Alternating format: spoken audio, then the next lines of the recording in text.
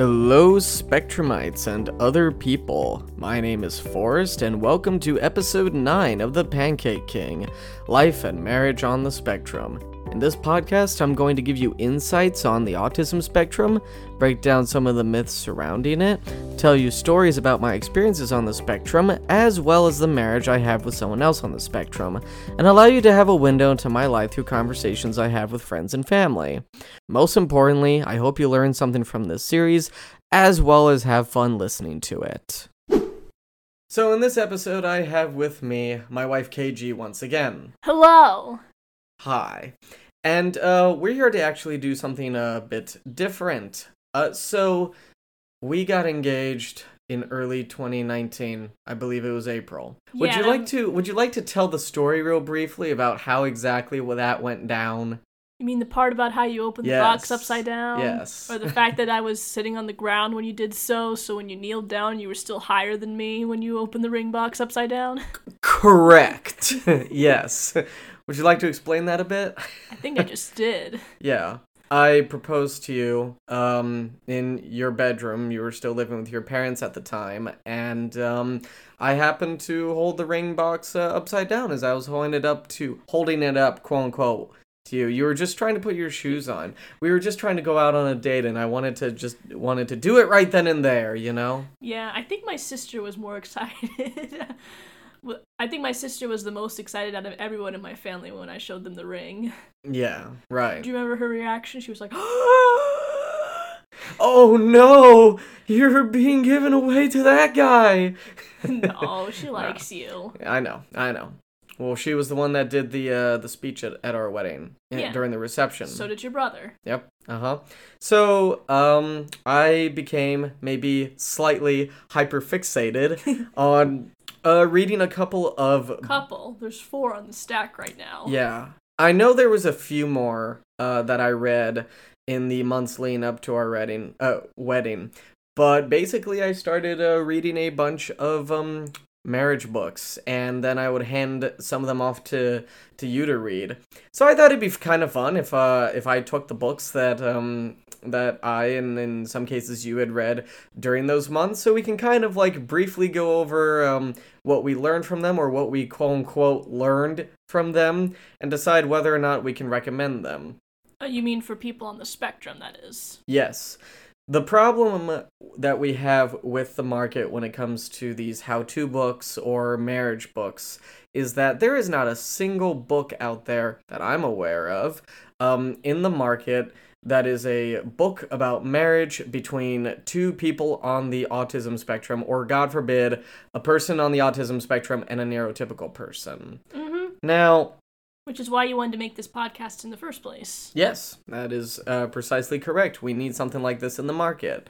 Now, that doesn't mean that no marriage book written for neurotypical people are absolutely unhelpful for people on the autism spectrum. But we will go into how little these books actually offered in the grand scheme of things, and the fact that we actually tended to learn more just from personal experience. But also I want to mention that because no two people on the no two people who have autism have the same type of autism. Just because these books didn't apply to us doesn't mean that 2 people on the spectrum can't read these and actually find something valuable. Correct. Now, before we get into this, I just want to give a little bit of a heads up. We are recording this on the 4th of July, 2022. It is the evening, and people like to shoot off fireworks on the 4th of July.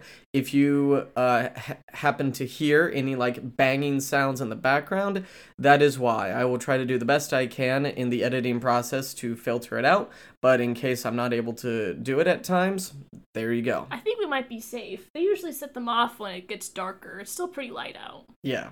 And we keep these episodes short, or at least I try to. So, the first one I'm going to get into is actually one that your father gave me to read after I had that whole conversation with him about wanting to propose to you. And so he gave this book away to me, a copy of it. It's called His Needs, Her Needs, Building an Affair-Proof Marriage by Willard F. Harley Jr. Why don't you tell the people when it was first published? Yes, that's important. Very we need to get important. into this bit before we continue.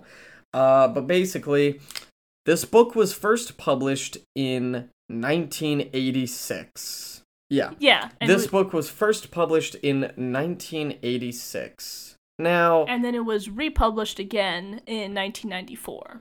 Right. So this is an old one. And given that it's 2022 now, I'd say it's pretty outdated. Why don't we go into a couple of those factors? Okay. Now, if you just even look at the chapter names, there's stuff like, the first thing she can't do without affection, or the first thing he can't do without sexual fulfillment. Now, we're not going to get explicit in this podcast, but I dare say that this book deals with some stereotypes. I would say so. It deals with some male stereotypes, female stereotypes. There's a lot of assumptions made in this book about what exactly a man's needs are and what exactly a woman's needs are. What are the roles that the man and the woman must fulfill in a marriage for each other? One of the things I actually do remember off the top of my head about this book was that they said that a man and a woman, when they get married and start a family, should have 4 to 5 children. And I read that, I'm like, no, that sounds hard. Especially in this day and age. And expensive. Most people feel uncomfortable having one child nowadays. Mm-hmm. And so... maybe we should also point out that one of the reasons why the stereotypes didn't work for us is because of the autistic people don't exactly follow gender norms. Right. So an autistic woman might be more masculine, while a autistic male might be more feminine. So already the stereotypes listed in this book can't really apply to that. And we're actually going to delve into that more in another episode. Delve into the how autistic men and autistic women fit the gender roles. Yeah. And how they differ from neurotypical people. Yeah. Because we can say from personal experience that it is definitely different. Yeah. I think it's funny, there's a title for it, one of the chapter titles is He Needs Peace and Quiet, and I'm like, I don't know what you're talking about, because this chapter literally goes into this, like, the husband needs, like, literal peace and quiet in the home. I don't know about you, like, that's me. Right, I don't know, it's like, what do you mean by that exactly? I think that's funny. I think it means, like, the husband need, the wife needs to control the children? Is that what it went into in that chapter? Yeah, it did. Yeah, the wife needs to help control the children so that the husband doesn't feel stressed out. But why can't the husband contribute to that? Because he's the husband force. Again, it's these the wife is the child rearer force. Don't you understand? It's these old traditions and roles, though, that simply just don't apply, today. I mean, in some cases, women are actually the ones, like, working while the men stay at home with the kids. I mean, these roles are reversed at times. Of course, it's not to say that a woman shouldn't feel ashamed for wanting to be a housewife and wanting to child rear. That's nothing to be ashamed of. If that's what you want to do with your life, that's totally fine. Right. I think a book like this... Now, if you read this, like, older people, if you read this, if you liked it, and it actually helped you in your marriage, that's fine. Now, interestingly, though, if you were to ask me, would you recommend this book for people on the autism spectrum who are getting married? Normally, I would say no right away. But the interesting thing about this book is that as dry as it is, it's very dryly written, by the way. Very. Like, there's nothing fun. There's no fun, quote-unquote, fun vibe about this book, like other marriage books we've read. And I think that's kind of part of the problem about this book, is that it lacks some of the joy and the, frivolity? Frivolity that marriage books would have. Because here's the thing, marriage is fun, or at least it can be. But autistic people might get something out of this book despite how outdated it is because of the sort of structure that it introduces. It introduces structure, tradition, and set expectations. Autistic people like this type of stuff. I would agree with you for the most part, but I would counter it again with the gender stereotypes the book pushes forward. Because again, say an autistic person's reading this book and they're getting married to a neurotypical person. Mm-hmm. And they read all these different stereotypes about the opposite person, and they think, oh, this must be what this person likes. And but they might come to find that this person doesn't like that, which would then cause stress to the autistic individual because this book is giving them the structure, like, yes, this is how it's supposed to work. Why isn't this working? Right. So I can see why it would work, but I can also see how it also couldn't work, because everybody's different. There's no one way to please another person. Right. I mean, did you and I, like, apply any of the stuff found in this book to our marriage? Not really. In fact, out of all the books that I have on this pile, the content in this one is the one that I remember the least. Yeah. I only really remember that it was very dry, not fun to read. I remember there were kind of preachy almost. Yeah, very preachy. I remember there were times where, like, you or I would text each other at certain points and go, what is this crap I'm reading? Like, what is this? Mm-hmm. I mean, 2019 wasn't that long ago. I mean, times have changed, and that doesn't necessarily... I don't want to give this book too much crap because we as humans, we learn more as we go. It's like we learn more as we go. We learn better as time progresses. I mean, even what we knew about autism back in 1986 is not at all what we know now, and that's just autism. It's not. That's not even marriage. So again, would I recommend it typically? If you had to rate it out of 10, it's probably gonna. Well, actually, should I rate it based on how helpful it was? Rate it twice. Rate it on how helpful it was to us and how helpful you think it would be for other autistic individuals. Okay. Well, I'd probably give this a 4 out of 10 for us. Like how helpful it was. Yeah, I mean, for us. And then just on an enjoyability factor alone, or just a reader standpoint, probably a 2. But what about for helping other autistic individuals? Yeah, I'm gonna say that's probably like a 3. Okay. All these numbers are negative. I'm not exactly, going to praise this book. It was an old book, and I'm sorry, father-in-law. I'm gonna put that one aside. This next book, I don't really remember much of, but it was written by Gary Chapman, who is the author of The 5 Love Languages. We'll get to that book soon. But this one is called Things I Wish I'd Known Before We Got Married. And this was one that I think you even read in like 3 days, and we didn't even really talk about it afterwards. It's for clarification for the audience, it is a pretty short book.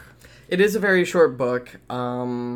It just has stuff like how to solve disagreements without arguing, apologizing being a sign of strength, that forgiveness is not a feeling, that toilets are not self-cleaning. If you remember that mini skit from a couple episodes ago, there it is, right there. Yep. I think there was some good stuff in this book, though. Especially when you have something like forgiveness is not a feeling. Well, thank God, because feelings is not exactly one of our strong suits. Especially me. As people on the autism spectrum. Forgiveness is something that, it's not a feeling, it's a choice. Yeah. I mean, I struggle with choices, but my motivation in choosing forgiveness is because I don't want to wake up the next morning feeling bitter towards the person sleeping next to me. Mm-hmm. So when it comes to forgiveness, what about you? Like, forgiveness is not a feeling. That is correct. But how do you interpret it then? Or how do you, in your autistic mind, process it? Usually forgiveness comes about because we've had some sort of argument, speaking from personal experience, or some disagreement. Today. Or some disagreement in general. Yeah. And as an autistic person, one of my weaknesses is that I've tried this before in the past when I went to therapy, is learning specific emotions and how they feel. I was never quite able to grasp that. So whenever I get frustrated or like emotional, I can't really tell you what I'm feeling. I just know that I'm feeling it. Right. And I know that by forgiving, it will help me get rid of this feeling, this, really horrible feeling. Right. I liked that there was a chapter in this book that said that we needed a plan for handling our money. Correct! As a matter of fact, it was kind of funny because we did talk about money before we got married. So your dad is a licensed financial advisor. Yes. My dad is a bit of a financial person himself. And your dad called me a financial genius. Yes, he did, in front of the whole church. But, and it was amazing. and so, but it was kind of funny because I remember, we would talk about money and budgeting before we got married, but it was actually really, really hard for me to grasp the concept, that since we were married, our money is ours. Like, going into it, I still thought of it as, well, when paying the rent, I contribute half and you contribute half. It's like, no. We together contribute, it's like that have all of it. It's like that Bugs Bunny meme, ours. Yeah. Yeah, right. And I remember kind of like struggling to figure that out. But hey, we can recommend something to our listeners. So for budgeting, we use an app called YNAB. Why don't you explain briefly what that is? Well, it's short for You Need a Budget. It's very simple, easy to use. It's both. You can both access it through your computer or you can download the app. It helps you figure out categories. You can, for budgeting, you can link it to your bank account so that you can see all of your purchases or all of the checks or all the.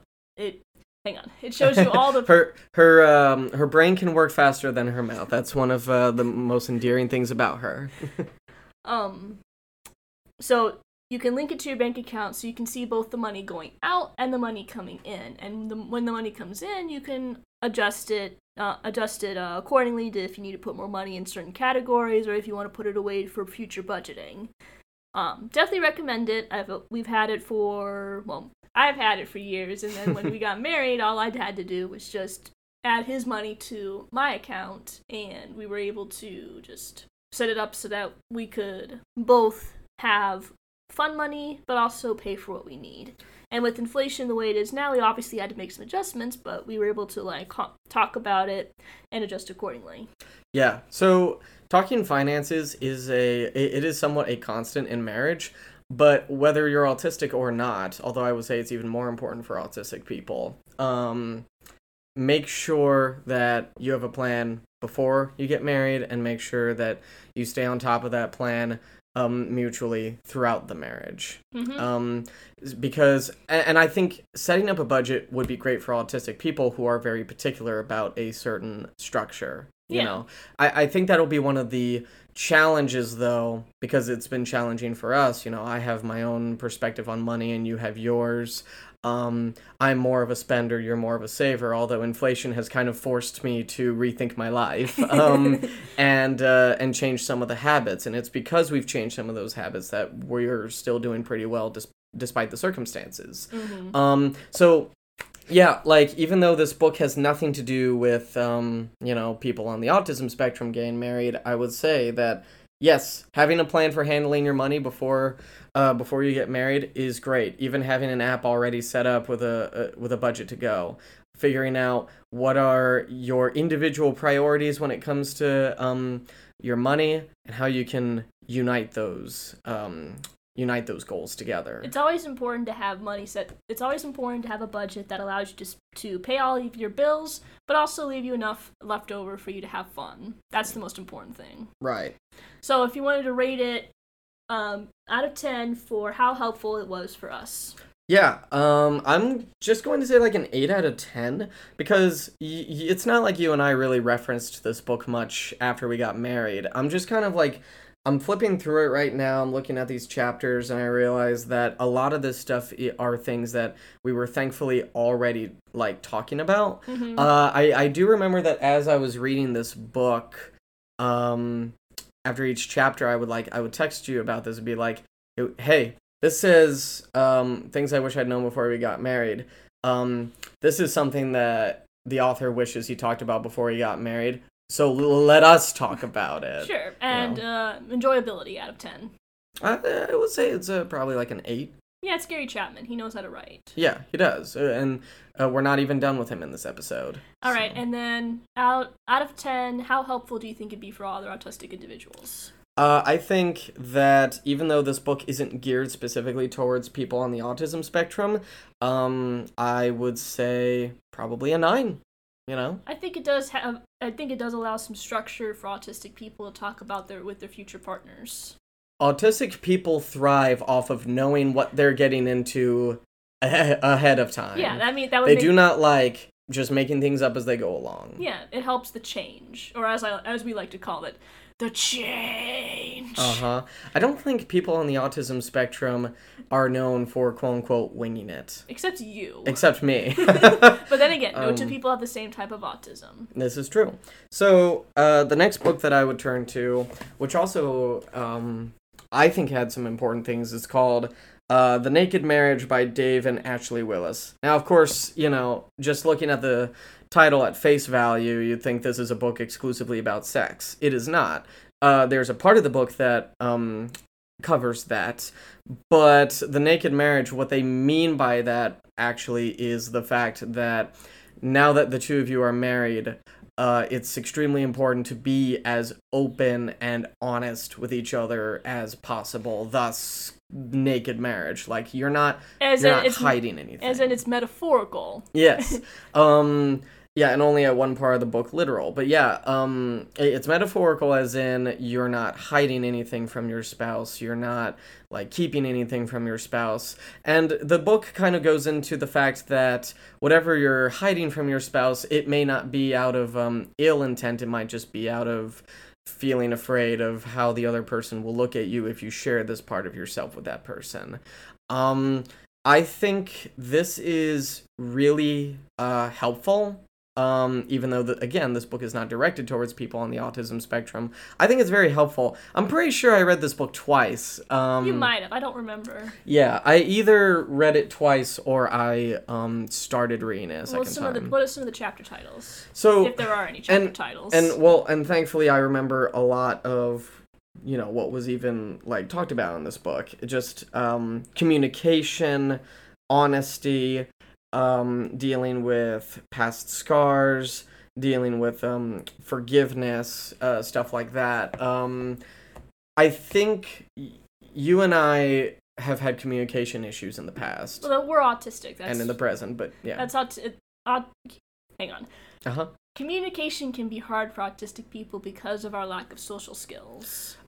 We also tend to prioritize what we believe is important. Yeah. So it's like, there are some things that I may not tell you about, not because I don't trust you with it, or necessarily because I feel uncomfortable with it, although there are some cases like that.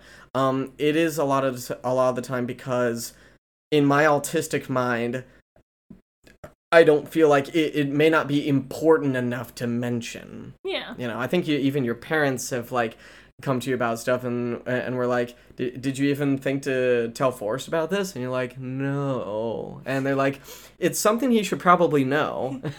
I'm just reminded of... about the fact that you're on the autism spectrum. Now, of course, that already. I knew that already, but I have wondered what it would have been like if I didn't. I don't know. Given how I had a hard time with other people knowing about me on the spectrum back in the past, I feel like maybe it would have taken a little while until I got more comfortable with you. Mm-hmm. Yeah. But I'm sure it would have come out eventually. Yeah.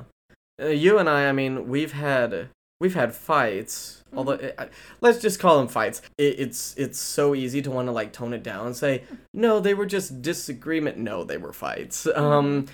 I think typically we've handled that pretty well, but that's a communication thing. Mm-hmm. But again, autistic people have the tendency to think, oh, I don't need to tell, my partner this. Right.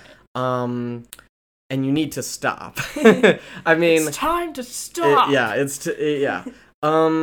if you have something, like if you know something, or there's a habit you have or something like that, where maybe you just ever so slightly feel like you should tell your partner this, even if you feel that just slightly, just tell them, and that it's hard, I mean, I'm not going to pretend that it's easy. There's a lot of things that I've had to tell KG here that I, was not comfortable with. It made me wonder, will this actually change the way that she sees me? That has been a struggle of mine, has been a struggle of mine in the past, and it's still sort of a struggle now, though thankfully not as hard as it was even just a few years back. Yeah. And then, like, it's safe to say that you were the same way.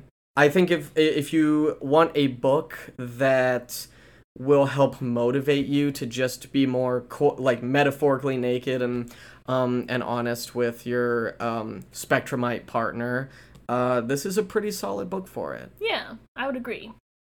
On an enjoyability factor, this was probably like a 9 out of 10. It was everything was well laid out, but it was also fun. And then helpfulness for us, out of 10?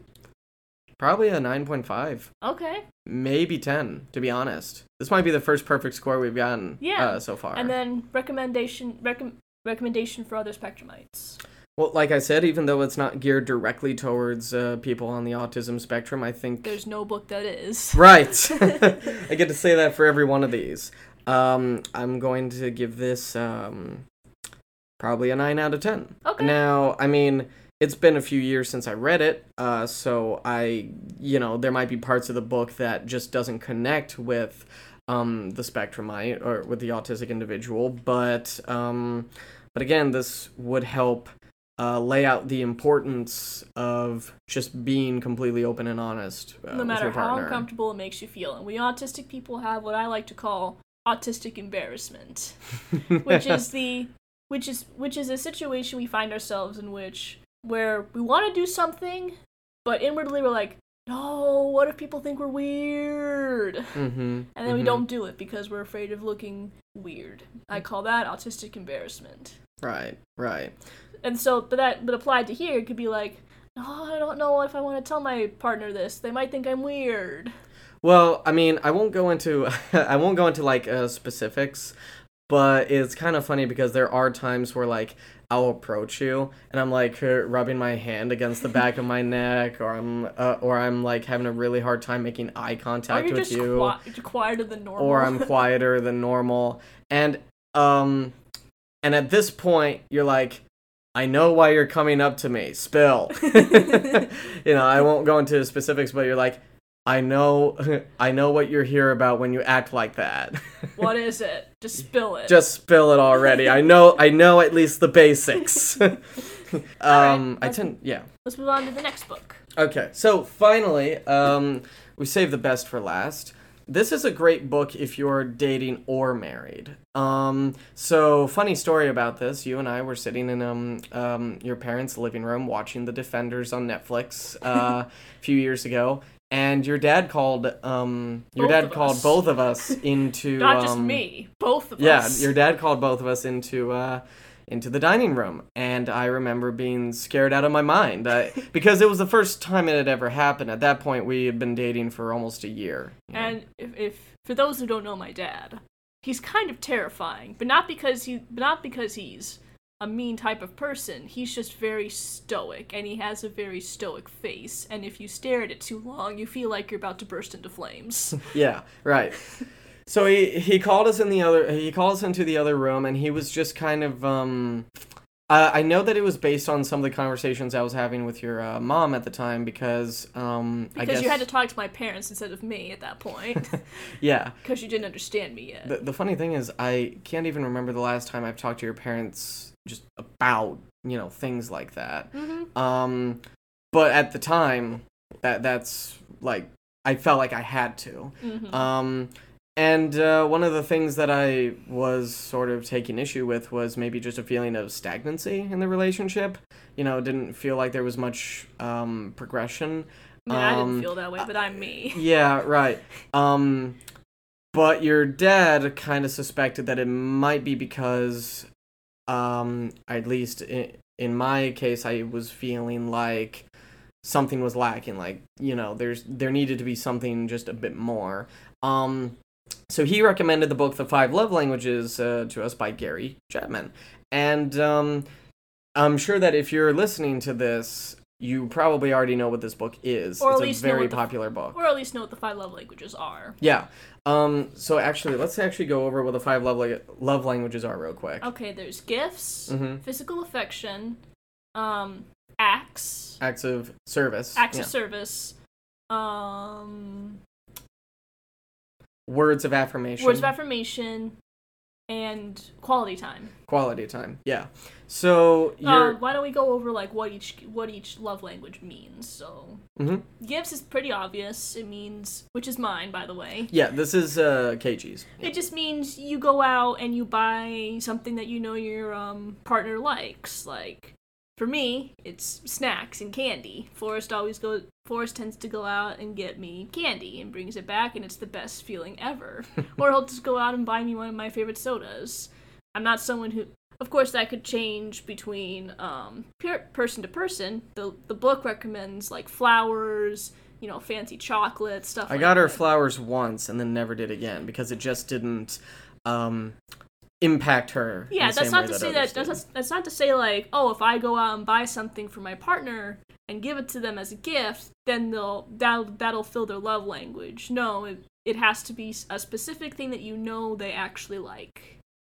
Right. And then physical. If she's saying that she will only be satisfied if you go out and buy some like $500 thing for her, please don't do that. You'll have to talk about that. Mm-hmm. And then the next one is physical affection, which is Forrest's love language. Why don't you explain that one?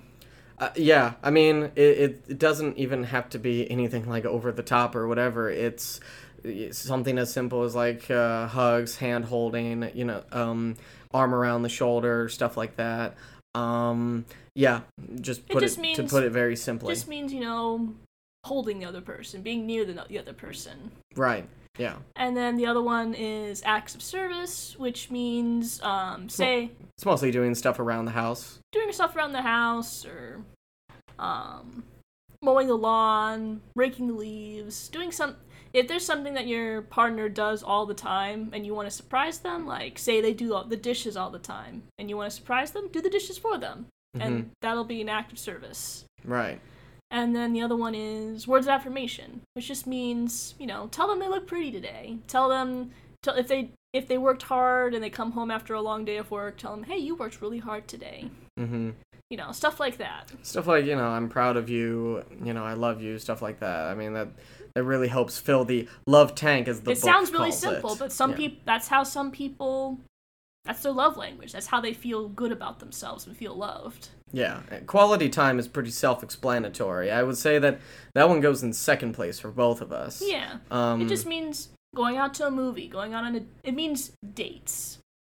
Which is especially important when you're married, when you feel like, and especially if you have kids, it's especially important to have quality time. You need to set aside time where it's just you and your partner going out and having a date. Yeah, never stop dating even after you get married. Treat your dates like it's the first one. Well, okay, maybe not that much, but yeah. And of course, it doesn't have to be like an every week type of thing. Family time is also important if you have kids, but set aside like 1 day a month or 2 days a month to go out on a date with your partner. Absolutely. You can afford a babysitter for 2 days. Right. So, yeah, your dad recommended this book to us because he figured it would help us maybe kind of get beyond that position of stagnancy. Well, it was a lifesaver, or as we might call a relationship saver.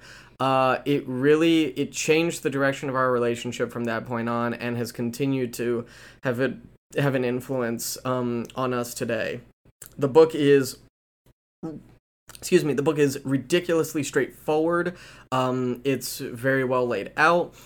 This guy, I swear, he releases like an updated edition of this book every 3 years, just to kind of like modernize it, and it's extremely helpful. So whether you're in a relationship or you are married, it's very helpful. And what also helps is that there's a quiz at the end of the book that you and your partner can go through and fill out and it will help you figure out what your love language is. A quiz that you and I both took Yeah. after we read the book. Yeah, so definitely recommend taking the quiz right after you read the book. I feel like it would help autistic people, again, because of how straightforward it is. It lists examples of things you can do for each love language, which is always really helpful for autistic people, because if you just say something like, my love language is acts of service, and never say anything else, an autistic person will be like, okay, what does that mean?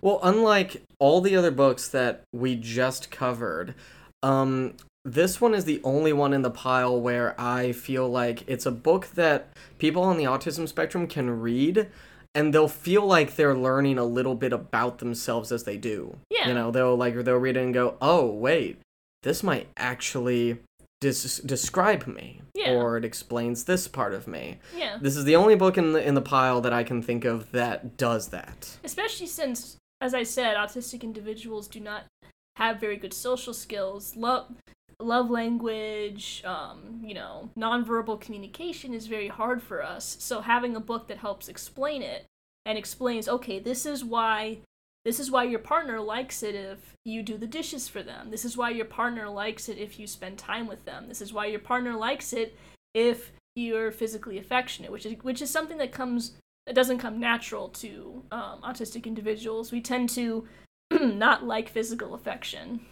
Yeah, one of my struggles is being able to communicate stuff that I want, whether it's because it feels embarrassing to me or I don't know how to put it in words. The words are there in my mind. It's just getting those words out of my mouth in a coherent in a coherent way that you understand. Like now, that's always been a bit of a struggle for me. Yeah, and again, it can maybe your autistic partner does have problems with communication. That's just something you'll need to work on. Mm-hmm. So, I mean, in all honesty... But again, going back to physical affection, if your partner, if say your love language is physical affection and you're neurotypical, but your partner is autistic and doesn't really like physical affection, don't try to force them to be physically affectionate if they're not comfortable. Let them do it themselves. Let them slowly become more physically affectionate towards you. Let them take control of that. Right, absolutely. I mean, in all seriousness, throughout our dating relationship, KG was normally the one who would call the shots when she would decide, okay, I'm willing to be physically affectionate in this way now. Like Forrest mentioned in one of his previous episodes, we took baby steps, and baby steps are very important for an autistic individual because it allows them to control the change. Absolutely. So, I mean, in all honesty, in all three categories, I'd say it's a 10 out of 10 across the board. Perfect score. Yeah, I mean, I really, really enjoyed this book. I'm pretty positive. I don't think I read the whole thing a second time, but I know I went back and read a few chapters. We've definitely also recommended it to other friends. Yes, we did. I think this book, once again, not geared towards people specifically on the autism spectrum, but it really doesn't matter. I think this book would be very helpful for people on the spectrum. It would allow them to learn more about themselves, what their love language is, what makes them feel most loved, and how they can communicate that to their spouse or their partner, or whatever the case may be. Yeah, I agree. Yeah, so that's the pile of books. I know there were a couple others that I read on Kindle or something like that, but I either didn't finish them or didn't even start them. Point is, we don't have a physical copy of those. Correct. And it's so crazy because I've had these books on my shelf now for several years, untouched, but these were what I was reading, on the bus, at home, during that year when we were engaged. And you mean 9 months? Yeah, that 9 months. And it may not all have been helpful, but there were some things that you and I definitely got out of it. And ultimately, though, if there was any final word I have on this episode, I would say that it doesn't matter how many books you read, because there were a lot I read, before we got married. I mean, there's 4 in that pile. Right. And actually, that still isn't even all of them. But it doesn't matter how many books you read before you get married. It doesn't matter how many podcasts you listen to or people you talk to. It doesn't matter. Nothing will ever be able to adequately prepare you for the experience that is marriage once you step into it. Nope. So, do you have any final words? I think my final word would just be experience will always trump knowledge. Yes, absolutely. So, again, even if you don't read any marriage books, or whether you read every marriage book under the sun, you're never, like you said, you're never going to truly experience what marriage is until you're actually married and you're doing it for yourself. Isn't that terrifying? Absolutely. Be scared. Feel the fear. But anyway, thank you guys for listening. And on to these messages. Hey guys, while I have you, I'd like to promote a singer and songwriter I've had the pleasure of getting to know, David Angus. David has produced music for me in the past, including the opening song of my audio drama Mortal Deity, which you can find on my YouTube channel, Vanza Productions. Check out his music on Spotify and download his albums when the clubs come out and his latest Afters at the Casino. I know he'll appreciate it.